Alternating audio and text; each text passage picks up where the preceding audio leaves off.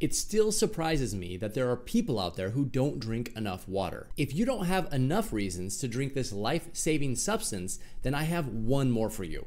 Drinking water helps your thyroid do its job. You already know that hypothyroidism is bad because it results in symptoms like weight gain, hair loss, and fatigue. And hopefully, you also already know that being dehydrated is bad because about 60% of your body is made of water. But did you also know that being dehydrated can make your thyroid function worse? This is important because drinking water is something that is 100% in your control, and it's something that should never limit thyroid function, especially if you already have a thyroid problem. If you are somebody who doesn't drink enough water and you know it, let me give you some reasons right now to go fill up your glass. Reason number 1, dehydration impacts thyroid hormone delivery. In states of dehydration, your body will preferentially shunt blood into the more vital organs such as your heart and kidneys. Yes, blood still makes it to all of the tissues in your body even when you are dehydrated, but the amount getting to your peripheral tissues decreases. And with it, so does the delivery of thyroid hormones. And less thyroid hormone delivery means less stimulation of those tissues. This is not an ideal situation if you are already dealing with thyroid-related problems like hair loss, swelling of the legs, or muscle cramps in tissues far from the heart. The good news is that the critical tissues like your brain, heart, kidneys, and liver will get the majority of what they need due to the shunting of blood, but they are in effect taking thyroid hormone away from other tissues and using it for themselves. This reduction in thyroid hormone delivery is not likely to cause any issues unless you already have a thyroid problem. But given that you can simply prevent dehydration by drinking more water, there's no reason to accept decreased thyroid hormone delivery to any tissue. Reason number 2, dehydration impacts thyroid hormone binding proteins. In case you didn't know, 99% of thyroid hormone floating around in your blood is bound to proteins and completely inactive. This leaves a measly 1% of thyroid hormone that is available to be used by your cells. Why does this matter? Because in states of dehydration, you end up concentrating proteins which are found in your blood and used to bind to and carry thyroid hormone. This condition, known as hemoconcentration, impacts your thyroid in 2 ways. The first is by making your thyroid lab tests less reliable and more inaccurate. When there is less water in the blood, which happens when you are dehydrated, your thyroid hormones become concentrated and appear increased when you check your thyroid labs. But the reality is your thyroid hormone levels haven't changed, only the amount of water in your blood. Once you rehydrate with more water, your thyroid hormones will appear to decrease back to their normal level. The absolute value of thyroid hormones hasn't changed, just their concentration based on the water content of your blood. Think about adding 1 cup of sugar to 1 cup of water versus adding 1 cup of sugar to 2 cups of water. Both glasses of water only have 1 cup of sugar, but the cup with more water will be less sweet. The bottom line is that if you get your thyroid labs tested when you are dehydrated, your thyroid hormone levels will appear better than they really are. And on top of this, it may actually impact their function as well, which brings us to point number 2. Dehydration impacts the small amount of free thyroid hormone that your body has available for use.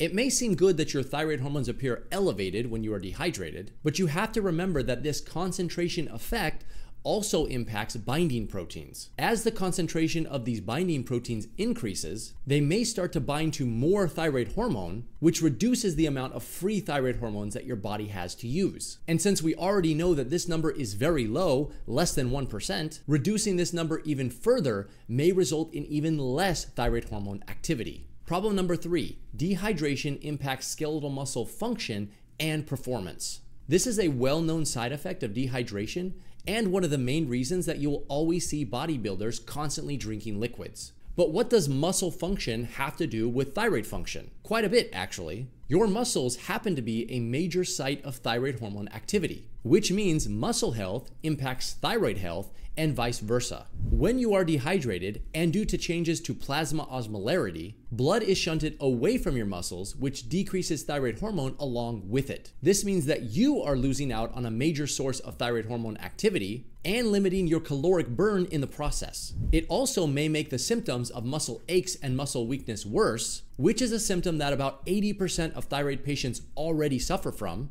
and is known as hypothyroid myopathy. In short, adequate hydration means better blood flow to the muscles, which means better thyroid hormone action on the muscles, which means better muscle function, better energy production, and more caloric burn. It's a win-win for both tissues. Reason number 4, dehydration reduces the filtering and elimination of chemicals that have negative thyroid effects. I've mentioned before that thyroid patients have a hard time eliminating toxic compounds from the body. Because of this, they are more sensitive to compounds called endocrine disrupting chemicals, or EDCs for short. These EDCs are chemicals that we all come into contact with on a daily basis, and they are known to have anti-thyroid effects. They interfere with thyroid hormone binding, increase the breakdown of thyroid hormones in the liver, and negatively influence thyroid binding carrier proteins. Put simply, they disrupt thyroid function in multiple ways. And your kidneys just so happen to be one of the main ways that your body eliminates these compounds. If you are in a state of dehydration, less fluid is moving through your kidneys, which means these compounds stay in your system for longer. And the longer they stay in your system, the more opportunities they have to negatively impact your thyroid. Proper hydration, along with sweating and regular bowel movements, ensure that you are capable of eliminating them. This all begs the question, how can you tell if you need more water or if you are dehydrated? The most simple way to tell is by looking at the color of your urine. If you are in a state of dehydration, your body will attempt to preserve as much water as possible. This means you will urinate less frequently, and when you do, your urine will be very dark. This isn't the only symptom associated with dehydration, and others may include a sensation of being thirsty, dry skin and dry lips, dizziness, tenting of the skin, especially on the back of the hand, dry mouth, low blood pressure, bad breath, reduced skin elasticity, and even headaches.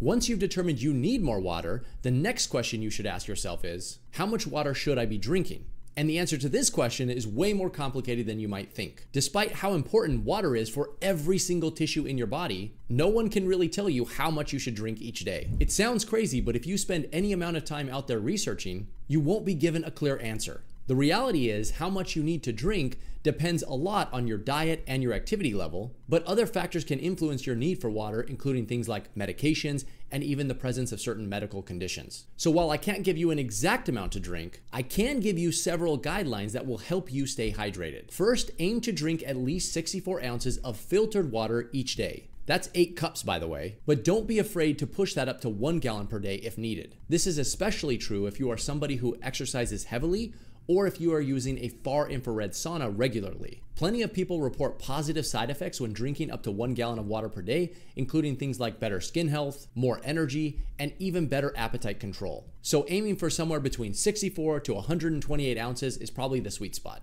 Next, do your best to stay on top of your water intake to avoid ever becoming dehydrated in the first place. In other words, try to avoid the sensation of feeling thirsty. By the time you feel thirsty, you are already behind in your water intake and you'll have to play catch up. Next, try to drink the majority of your water intake before the evening. The whole point of drinking your water early in the day is to make sure that it doesn't cause issues when you try to sleep. Next, limit your intake of caffeine and alcohol as much as possible. Both of these compounds prevent your body from creating a hormone called ADH, which your kidneys use to recapture water. Both of these compounds promote dehydration through this mechanism. Next, eat plenty of fruits and vegetables. Roughly 20 to 25% of your daily intake of water comes from the foods that you eat. If you are someone that struggles to drink enough water every day, then maybe eating more of these healthy foods will be the solution for you. Plus, eating more fruits and vegetables has other benefits as well. Next, try to drink enough water so that your urine runs clear at least once per day.